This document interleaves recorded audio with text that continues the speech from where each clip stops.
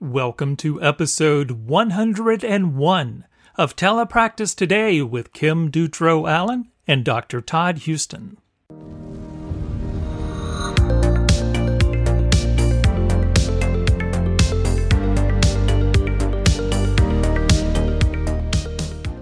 Okay, welcome back to another episode. We are in our hundreds now of episodes, and we appreciate everyone that's listening and everyone that joined us for our live episode and the recording of that. That was so much fun, and we love that we're still here. Right? True. That's a good way to put it. So we're getting to seeing the light of the end of the tunnel of the school year, and I feel like there's a lot of us SLPs that might need some motivation. And if you are not following Speechy Musings on social media, you should be, because she has a lot of just like one-liners and little inspirational things of just like how to keep going in this field. And she had a blog post a little bit ago that just spoke to me so well, and it is called "What's Your Why and Other Lies We Tell Ourselves." So that's like, it's like this buzz phrase, and I've heard it in companies that I've worked for too, where they're really pushing like, tell us what's your why are you here? Right. And in this article, she talks about that sometimes it's okay to go to work because you get a paycheck, and to not always have it be this altruistic state of being all the time, that I'm doing this for these great grandiose reasons. And some of the reasons for that is that you get burnt out. If you're always trying to go every day, I'm going to change the world, you're going to get burnt out. And if you just know that there's days where I go to work because I get a paycheck, and there's sometimes that I have to see these kids because they're on my caseload, and I'm always doing the best that I can, but I know that there's some days where maybe I'm not just a speech therapist, and maybe I'm a speech therapist and I get to go be a mom, or I get to be for me, it's a true crime fan and a speech therapist, and all of these other things that make up your life, and your job is part of that. So I loved that, thinking about our why doesn't have to just be saving the world, serving kids. We can be so much more than that, and that we have more satisfaction in our lives when we're so much more than that. So there was some good thoughts that I wanted to bring up as you can make it to the end of this school year. Sure. I agree with that wholeheartedly. And I just got a book not too long ago, and I don't have it right here in front of me. But it basically is a book that it was just recently published, and the author takes the perspective of, we are now in the period of time where you may not have one profession. You may have this hyphenated string of things that you're good at and that you're doing to fulfill yourself. And so it's almost the same kind of thing, that if you try to find that one sort of unifying why you're here, that's putting a lot of pressure on yourself, because you may be interested or have skills to do something that may not be saving the world. It may be, something else, So I'm embracing, certainly I have, a motivation, I would say. I wouldn't say it's my why, but I have a motivation that kind of propels me forward. But at the same time, dabbling in lots of different things, and I find myself really enjoying that, and doing different kinds of things, and some of those things may turn into like revenue streams or things that I'm earning a living with, and some are just for me. So developing that why, there's a lot of pressure right now. I think, with Simon Sinek, he's the business guru who talks about finding your why. And he also talks more about companies understanding why they're in business, and what kind of mindset they have, and those kinds of things. And so, but I do agree wholeheartedly that sometimes you can take that too far, ends up putting a lot of pressure on yourself to try to figure that out and you can have more than one why, and your why can change. Yep. Yep. You I know, think so. so certainly when we were together at Utah State, my why changed. Because with the whole telepractice thing, I had not done that before. Right. I was told to go do it, but you're going to have to do this, and we all jumped in, and that has changed my whole view of the world in a sense, and how we can Right. provide these services, and added another aspect of my career that I would have never thought about otherwise. So things, you grow, you expand, you contract when things no longer, are motivating. You find different whys. Mm-hmm. So yeah. Mm-hmm. Well, on the podcast today, we have someone who's well known in the field, and I'm just thrilled that he's able to join us. Nathan Curtis from Maine, from Waldo General Hospital, Waldo County General Hospital. And they've been doing telepractice for a number of years. They've done trainings for professionals, just a lot of stuff going on there. And he's able to join us and talk about that program and how it got started. And I'm excited he's with us on the podcast.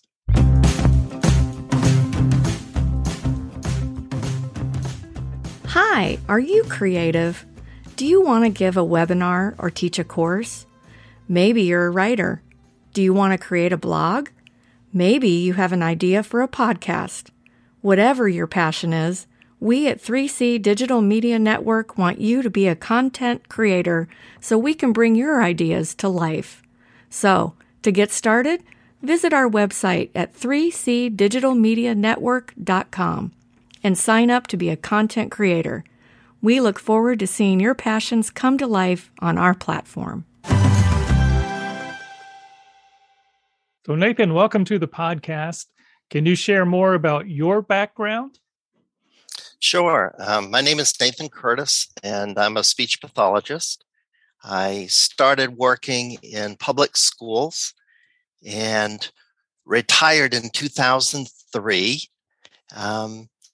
During the time that I was working in the schools, I had an interest in working with preschool students. So I started a private practice, having a young family, trying to make a few extra dollars. But I really enjoyed the contrast of working with preschoolers. So, and also learning the ins and outs of running your own business. So I did that. And after 2003, I had the opportunity to just go into the private practice a few more years full time. But then I kind of got tired of chasing money and things like that. And I wanted to kind of finish my career up doing creative things. So I took all of my clients and they found a job for me over here at Waldo County General Hospital. And so I've been here 15 years, just a couple of months ago, which Wow. is surprising that it's gone by that fast.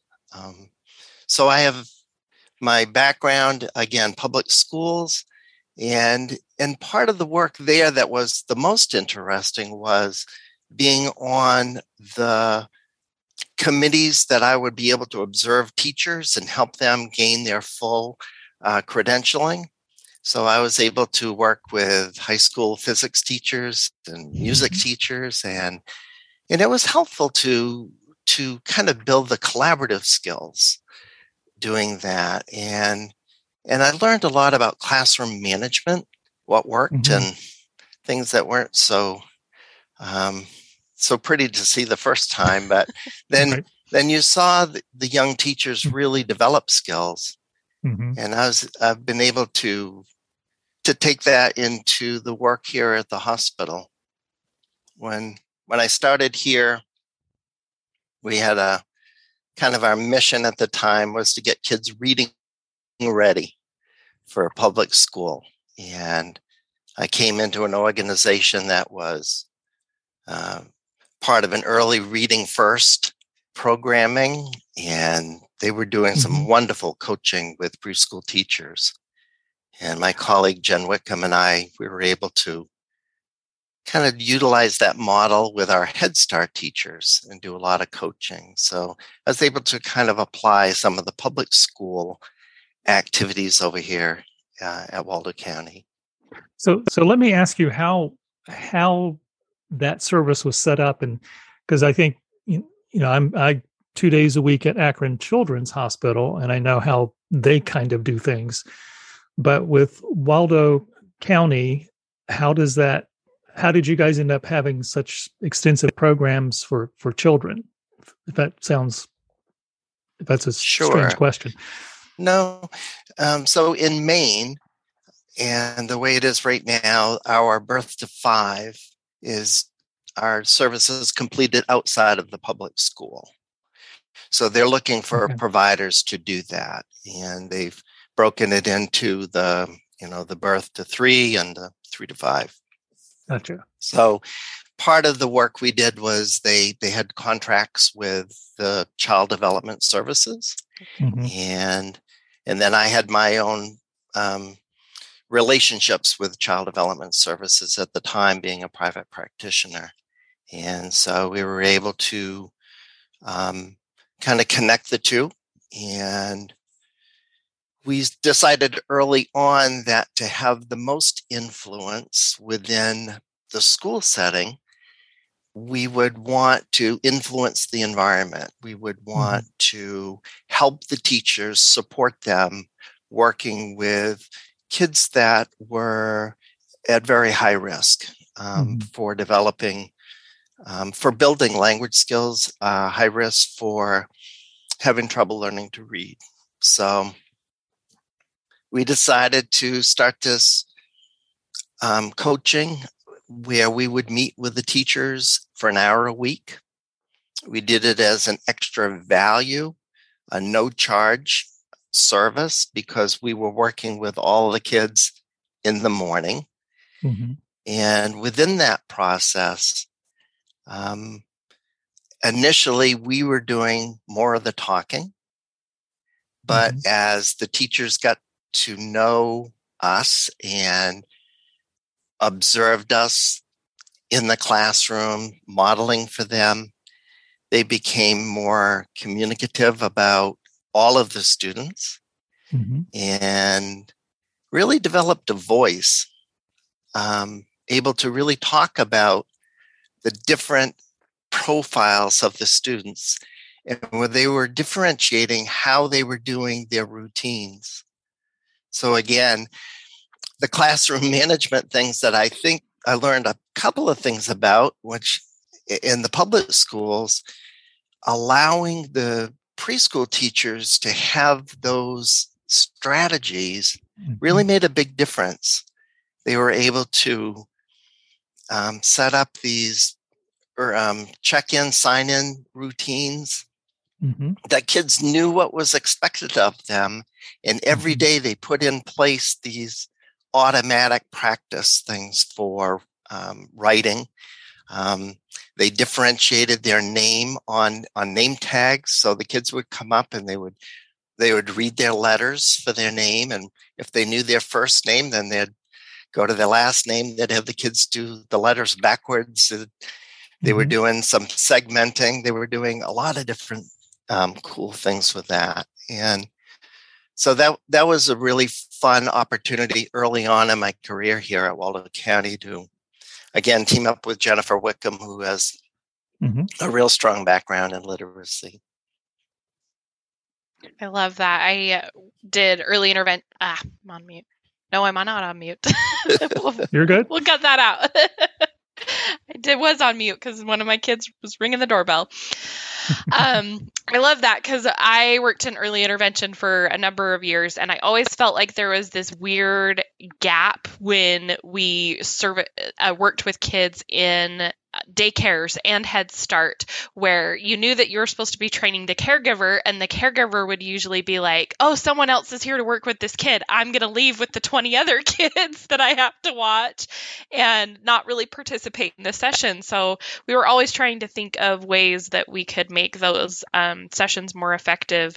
And I think that sounds like you guys had a great system worked out for that there. Yeah. There was such a need that once the teachers really got tooled up, we were able to modify what we needed to do within our approach. So, right. And I probably have a mentioned lot less to do. We did. We did have side. less to Yeah. do. Sure, we did. And also, it was great to go to the meetings, and the teachers really knew the students well. Mhm. So we took this coaching kind of process that we used, and we've also embedded it within our telepractice work. And we call that real-time coaching. And so part of our work that we've done here is not just to do the treatment, of course, with a telepractice, but to find ways to influence the environment at those sites. So we've tried to find the right places and the right times to enrich or get feedback about our services, as well as share some tips for the teachers to give them strategies within their day with their students. So how did the telepractice component sort of get off the ground? So, as I said, I've been here 15 years, and one of the first kind of missions that we had when I came on board, my manager, Mike Toohey, is a name very well known within telepractice. And so he was interested in launching this type of service. Our adults were traveling 2 to 4 hours to come down to get some very sophisticated assessment for swallow. And we wanted to find a way to allow them to have that assessment, do a treatment session, kind of give them the next steps, but then do some follow-up, kind of a hybrid approach, kind of early on. When I went to ASHA, one of the first years or so that I was a member of this department, I think there were 8 people in the audience at some of them, and they were all the big Tandberg systems, mostly universities, and great people, but it was very limiting. And so early on in our approach, we wanted to find a way that would allow the average clinician the opportunity to provide this service. So we were tasked with a whole lot of things, because there really wasn't a blueprint for other than a few companies that were doing it, and their stuff would be proprietary. So we looked for platforms initially. We started with WebEx. We built our own materials, because back then they didn't have teacher pay teachers or boom cards or all of this and that. Right. And so we built our own materials. In fact, we taught people how to make materials. And that was one of the things I really enjoyed doing. We did policies and procedures. Mike did a lot of work with legislative work on parity laws and shared that, what he could nationwide, shared it with other people who were going against or coming against that barrier. And ASHA at that time had position statements that were, pretty, you had to be very careful about your selection of students. They were giving some big caution signs there. And so for us, we used the Code of Ethics, and we knew that if we did not provide a service, that kids would not get a service for Mhm. 18 months until they hit school. So we were motivated to find a way to make it work. So we started with WebEx. We started building materials. We started with a few clients. And these were all the kids that nobody else wanted in sites that were the most remote, making it the most challenging broadband wise, Mhm. But luckily, there were the students that were wonderful to work with because they had high quality teachers, kids on the spectrum, kids with, different regulation issues. And those teachers were so hungry to learn. And it was a great partnership. Early on in our process, we utilized National Outcome Measurement Service, and we separated our Head Start kids and from our Tele Head Start kids, and we collected data on that for quite a few years. Still doing it, and we were just really pleased with the results because we were able to get more progress in telepractice with fewer sessions than in person. Wow. Yep. And partly because, and mostly because we feel we were able to influence that environment because we had the teacher right there working with us that time. And it wasn't a monologue. It was back and forth and truly a collaborative approach of sharing, best skills, best tips. We would ask regularly at the end of a session, what worked for you? What did we miss? They relied on us to give them guidance as to when to come in. And, at first, that's a little awkward for everybody. The more you use eHelpers, the more they get to know your style. The more they get to know what you're saying may not be related to what is the task, but may be related to a little piece of information that can help them take that and transfer it and generalize it out. Once they get to know your style and the coaching that's embedded within it, it really can flow quite well, as you all know from your experience. But I think that's why we were able to make some huge gains, is these people were motivated and they practiced these things throughout the day, and they kept the data and they shared what worked and what didn't. And I think the other thing is that we built our own materials. So we had the kids' pictures. The family shared with us things they wanted to share, things that were important and engaging for the child. And then we would take those pictures and we'd create these little songs about their name. So they felt pretty empowered and special. And then I took all the good stuff Jen Whitcomb taught me about literacy, and I would embed it within a routine. Again, going back to the routines. And we learned that if you think about a telepractice session and you set it up and you do these things in a routine, that you're going to hit your clinical targets and you're going to hit them enough to, again, affect communication change. Right. So, yeah. So give us an idea about some of what those sessions looked like. What was the routines that you used in them? So we were told, oh, this child is very quiet and very shy. She won't talk, or he won't talk, or what have you. And then you bring up their picture with their name song, and you cue like you do with any student to the level you need to.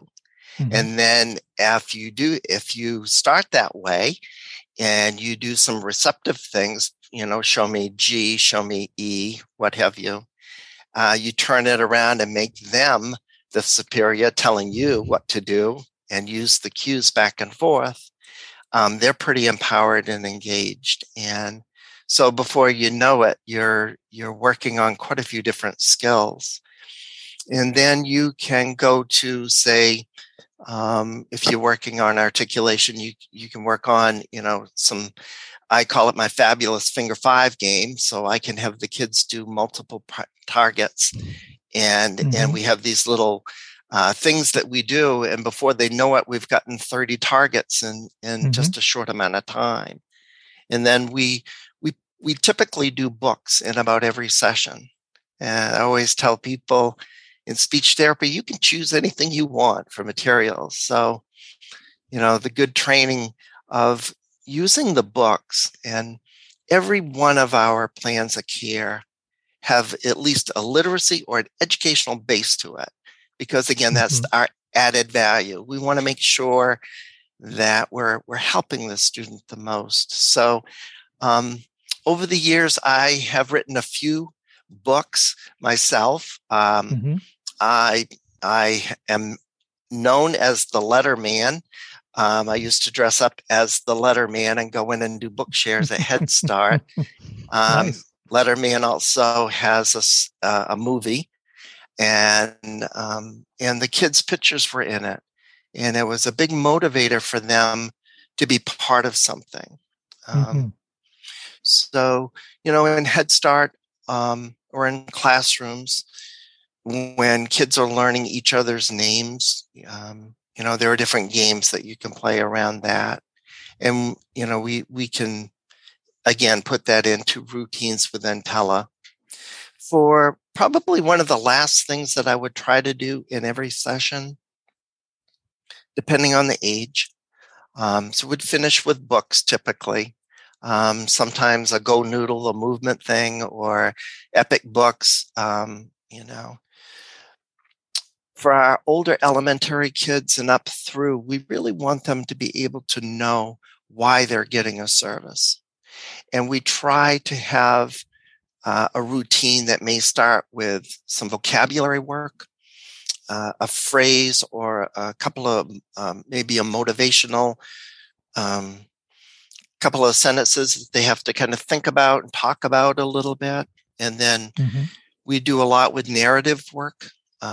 So we're doing a lot of Surrey Market Grammar work and other products. And we might finish with an older elementary kid with talking about a self-assessment. What worked for you today? How did you do today? How would you grade this today? And give them an opportunity to maybe just express what's working and what's not working, what they want more of, and can guide the next session. My colleagues do a lot of creation work. So they'll start an activity that's educationally based and using Google Classroom, different products that they might use there. And they'll start the activity knowing that the student will need to finish it at some point in time. So they try to find the preferred activities, things that are motivating for the student. But again, that's an opportunity to work on some language structure or some materials beyond the therapy session. So those are some things that we try to do on a pretty consistent basis in our work here. Those are some great ideas. I like how you said that sometimes you feel like you were getting better results because you were creating your own materials. And I think, sometimes we do. I'm like, I'm just going to pull this off of Teachers Pay Teachers. And that idea of making it individualized for that student, pulling their pictures and pulling their interests in really gets you more bang for your buck. I have, I work mostly with high school students right now, which is never where I thought I would be. I love little kids, but I found it even works for them too, even at that age. I have one kid that's super he wants to be a paleontologist. He loves fossils. And by pulling up, an article that was about that rather than just let's read your book from your English class, when I pulled up those articles related to that, he just really got engaged and wanted to learn the vocabulary and knew why he needed to know a word like anatomy that he never knew what that word meant before. And I'm like, you have to know that if you're going to work with animals and their different body parts and everything. So I think that never goes away, that having something that lights you up and using that as a motivator for other things. And I think that's the wonderful thing about telepractice, is that you can use your transition talk, and while you're doing your transition talk, you're over in Google or something and you're pulling something in. Mm-hmm. So for me, I have 7 grandkids. I can pull in a little clip of them swinging, or a little clip of some activity that a subway, because a lot of my kids may not get to cities, or things like that. And I can pull it in, and just 20 seconds or so of a video can engage on a particular topic, something that they're talking about, something they're interested in, or something that you want to highlight. So we've done, we have banks of those things. I think it's really important that to choose the materials that have a clinical clarity. And that's a term my colleague Amy Reed uses quite a lot. She is very clear when she goes into a teletherapy session what she wants to accomplish. And she uses her coaching skills to motivate the students to have that same intrinsic motivation. And we talk about, telepractice has the opportunity to pull in materials from anywhere, a whole lot of sources. Right. But at the same time, I think it's important to think about, what are you trying to accomplish in this session? And will this material allow enough practice, enough repetition? And I think something that happens, you can get drawn into a material and be motivated to use it a lot. But is it the best for that student? So that's one caution I have. And the other thing that we try to talk about in our trainings and in some of the presentations we've done is that it's good to have materials at different tech levels, at different complexities. And I've had some of my best sessions using very, very few pictures, very few things within the session. I was able to accomplish what I needed to accomplish. And there are other times it's just wonderful to have all these things in the background that you can pull if you want. So, right. Well, Nathan, where is the program now? Are you guys continuing to serve children, and are you also serving some adults as well? How are things going now? Yeah, we are doing well. We have a voice and swallowing center that has clients from all over, certainly Maine, and we have a good relationship with many specialists, even in the greater Boston area, that know of our work. So we're doing quite a lot of work with chronic cough and a whole lot of adult-oriented types of concerns. We're still utilizing the assessment and then trying to do hybrid where we can. We're doing some voice work for sure with the adults. About 85% of our work here at Waldo is pediatric. So in my role, I've adjusted in the last 5 years or so. I still do some clinical work, but right now I am coordinating clinical services for about 30 providers, tele-OT, as well as telespeech across a few departments and across a sister site here at Maine Health. So that's a nice role for me because it allows me to, I don't need to do Wordle or whatever those things in the morning because I'm doing it all day long, figuring out schedules and problem solving. Right. Real life Tetris. And I would just rather watch the Red Sox when I get home or, There you go. But yeah, we are busy. The need is great, and we have a lot of other competitors here in Maine doing some telework, which is wonderful. It's fine. There's a lot of work there. We have 30 to 40 openings probably in our small state for speech pathologists. So the need is there. And let's see, we have trained people from Finland. We did Saudi Arabia. We did Italy. We've done some work during the pandemic that way in Arizona, Ohio, in different states. We have worked with some of the universities there.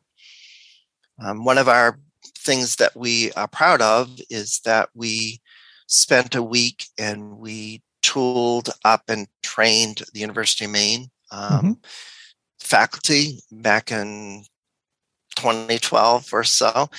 And then the same as all the trainings that we did here at Waldo, we did a 2-day training over a course of many, many years here.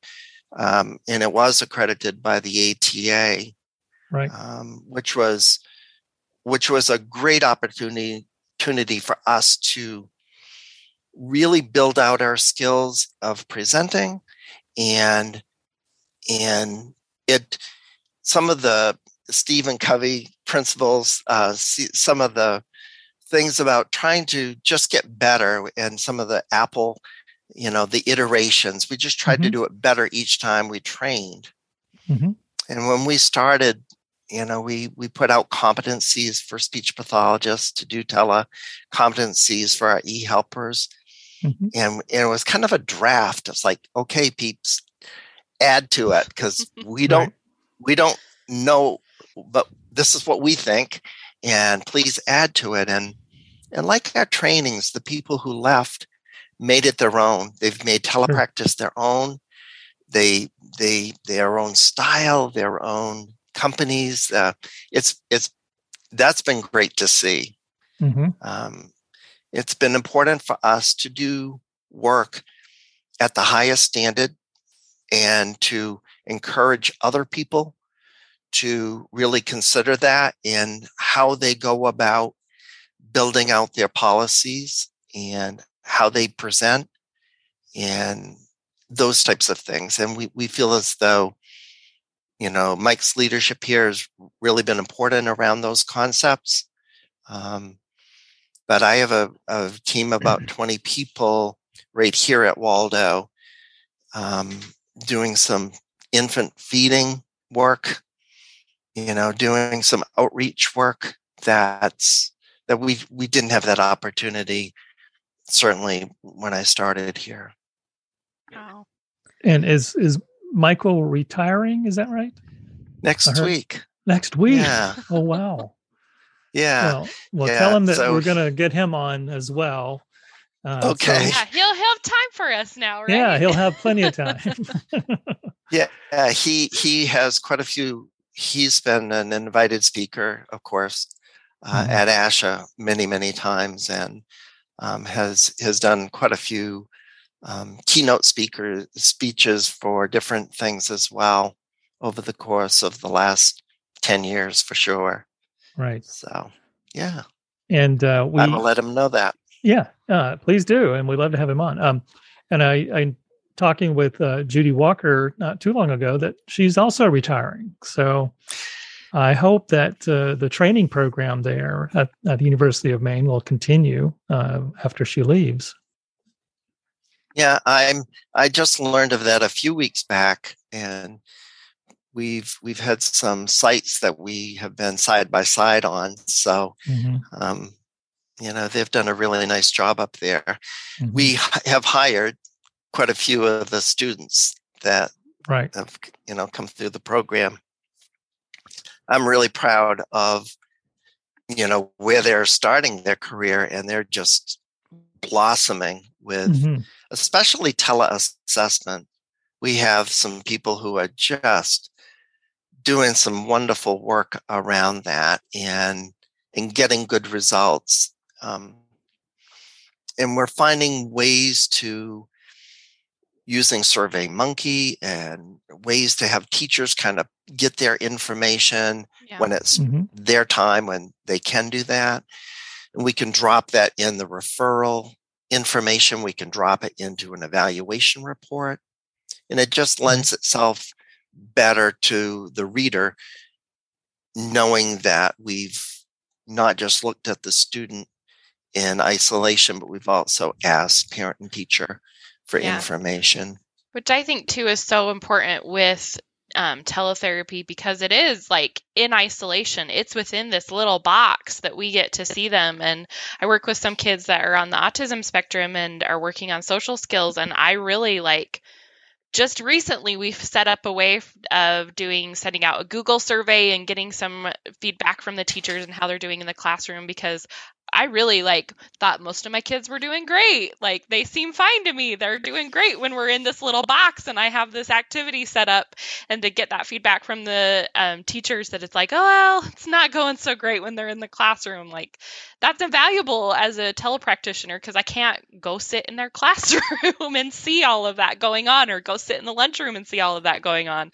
So I love that idea of using those surveys and things like that to pull that information in.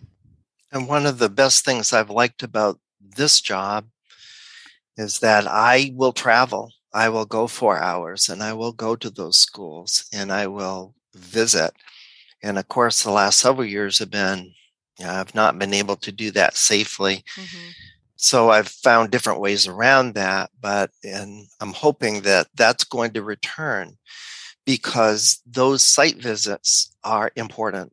You learn so much about the culture of the school, things that they value. I've done in-services. We've done parent meetings, problem solving. And I've had, we call them clinical leads, are people who kind of manage a school, go out and do site visits. They often say, well, what should I do? And I say, listen. Observe and listen. And because I think if we want credibility and we want partnership, we need to listen, and then we need to act on that. We need to, if we agree to something, or we need to act on that and to start to build that trust process of a relationship. I don't want to feel like a commodity, that I'm a check in the box of doing telespeech. That doesn't work for me. That doesn't work for Mike. No, it does not work for us. And I think that approach has really allowed us to have people be quite committed to making sure that we have space, making sure that we have a schedule that works, giving us heads up when they're having an assembly or what have you. So we're not sitting there, just some things that it's surprising when you go out and you think, even years that you maybe have worked at the same site, but there's always things that you pick up, always things that you learn. Sure. Yeah. They're having changes in personnel and new policies and rules and things that are getting, put in place. So I agree. I think, going out to those sites on occasion keeps everyone on the same page, even though you're doing most of the services through telepractice. I think having clear expectations, just and healthy professional boundaries are just extremely important. And the more that we're able to get to know who the decision makers are at each site and their best mode of communication and what time of day. I have things at 11 at night and 4 in the morning. I have people that text. I have people that want to Zoom. I have people that want a phone call, or, just understanding that. And then again, differentiating like we would for our students, differentiating how we interface, how we communicate. I think it's important. Yeah. I agree wholeheartedly. Well, Nathan, I want to be respectful of your time. And so I think we're at that point where we call our moment of Zen. And Kim thinks this is the most important part of the whole episode. So we have a series of questions we're going to ask. And we need you to choose A, B, or C. So we have an A list, a B list, and a C list. Wow. I'll do the A list tonight. A list. So this is based on the Proust questionnaire. So as I've mentioned to several people before, it's sort of based on the idea on the Inside the Actor Studio. I don't know if you've ever seen that show with James Lipton. Oh, sure. And he would always ask the same questions at the end, but we won't ask you what your favorite curse word is and all that. No. So first question for you, Nathan, is what is the most used app on your phone? Well, lately it's the home improvement things. Home Depot, is that it? Yeah, or Lowe's or one of the others. I would say, and weather. And weather, yeah. Oh my gosh, we've been pounded with rain left and right. So we've had other people from Maine that have kind of said the Maine that's the one that they use the most too. They got to know what it's going to be like.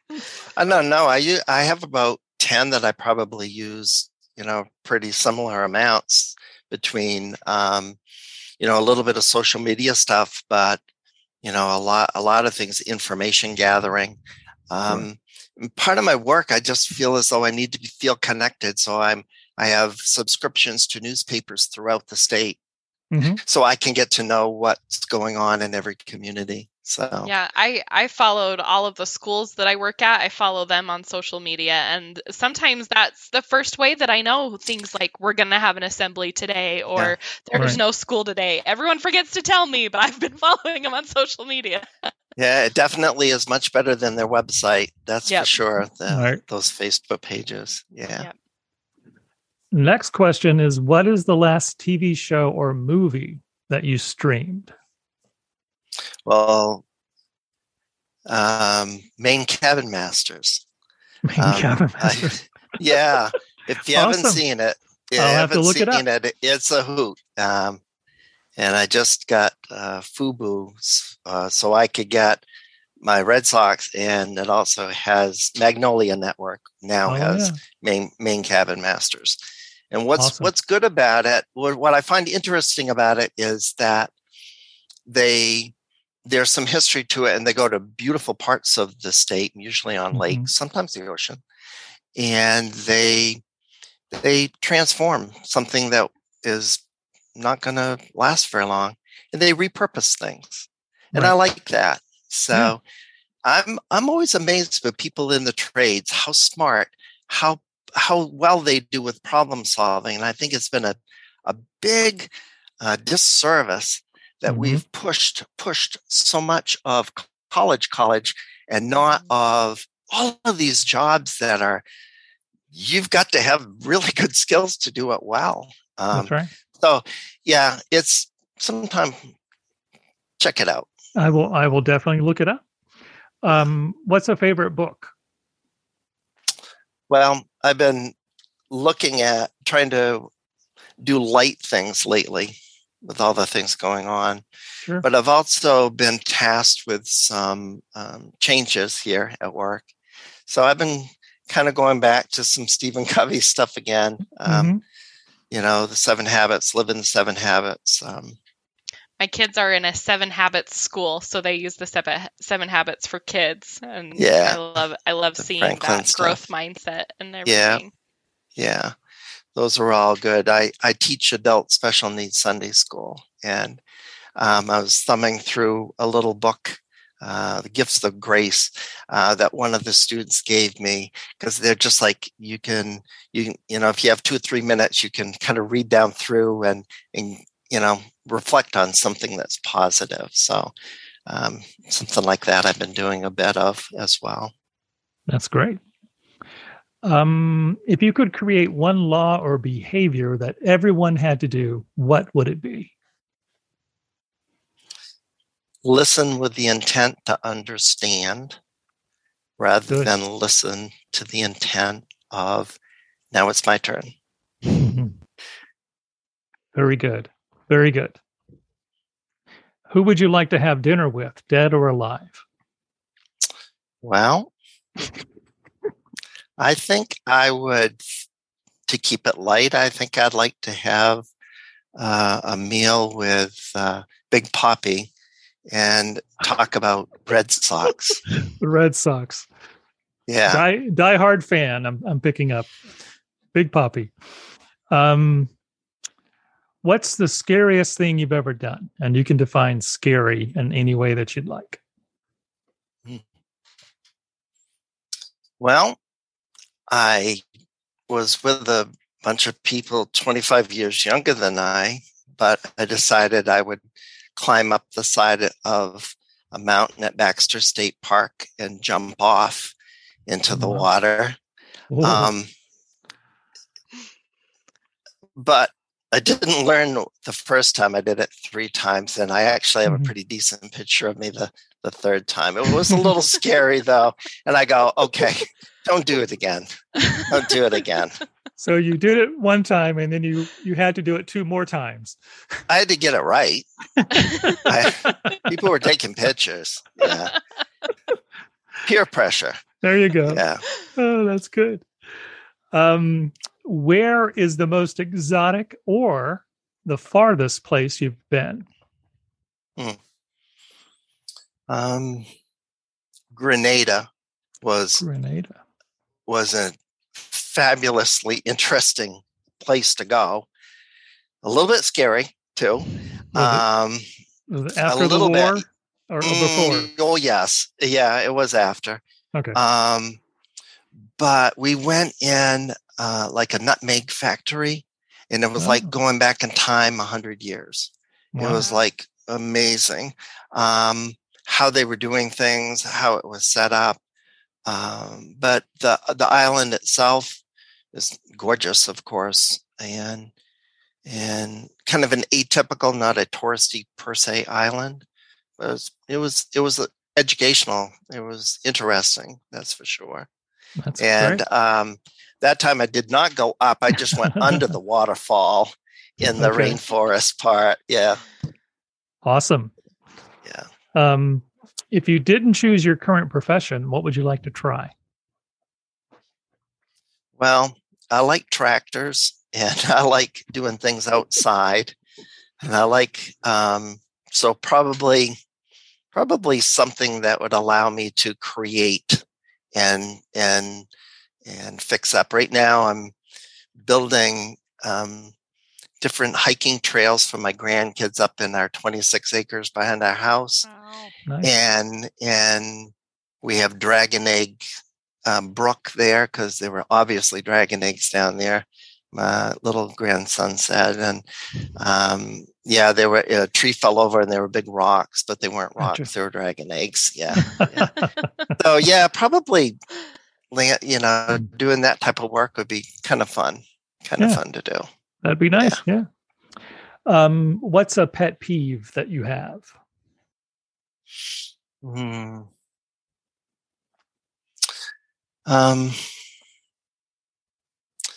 Or a wish that people would collaborate a little better and not start off so adversarial. And I guess a pet peeve would be, not even having an opportunity to get to a consensus, I guess, is a pet peeve. Mm-hmm. You know, I miss the days when we had some true compromising going on. Yeah. Yeah, I think it's the state of our society, our politics. It's us versus them to the death kind of thing. Yeah. So unfortunately, hopefully we can break through all that. Well, the last question, and this is the only question that actually goes back to the original Proust questionnaire, is if heaven exists, what do you want to hear God say when you enter the pearly gates? Well, it does exist, so it would be. Right. We have some things to talk about, but by and large, well done would be probably what I'd like to hear. Good. Come on in. Yeah. Awesome. Well, Nathan, it's been really wonderful having you on and hearing more about your story and everything that you've been doing. How can people stay in touch or get in touch if they have questions or want to learn more about the clinical services there? Sure. So they can reach out via email. Nathan.curtis@mainehealth.org is one way.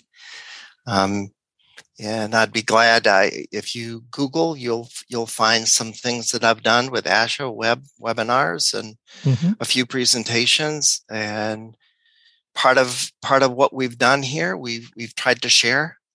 We've tried to let people build on what we are doing, and we appreciate learning from other people. That's for sure over the years too. So I would welcome anyone who wanted to reach out. Be glad to talk to them. Great. Well, we'll have to have you back in the future in a few months and get caught up on how things are going. Sounds great. Thank you so much. Thank you, Nathan. I want to thank Nathan for joining us on the podcast.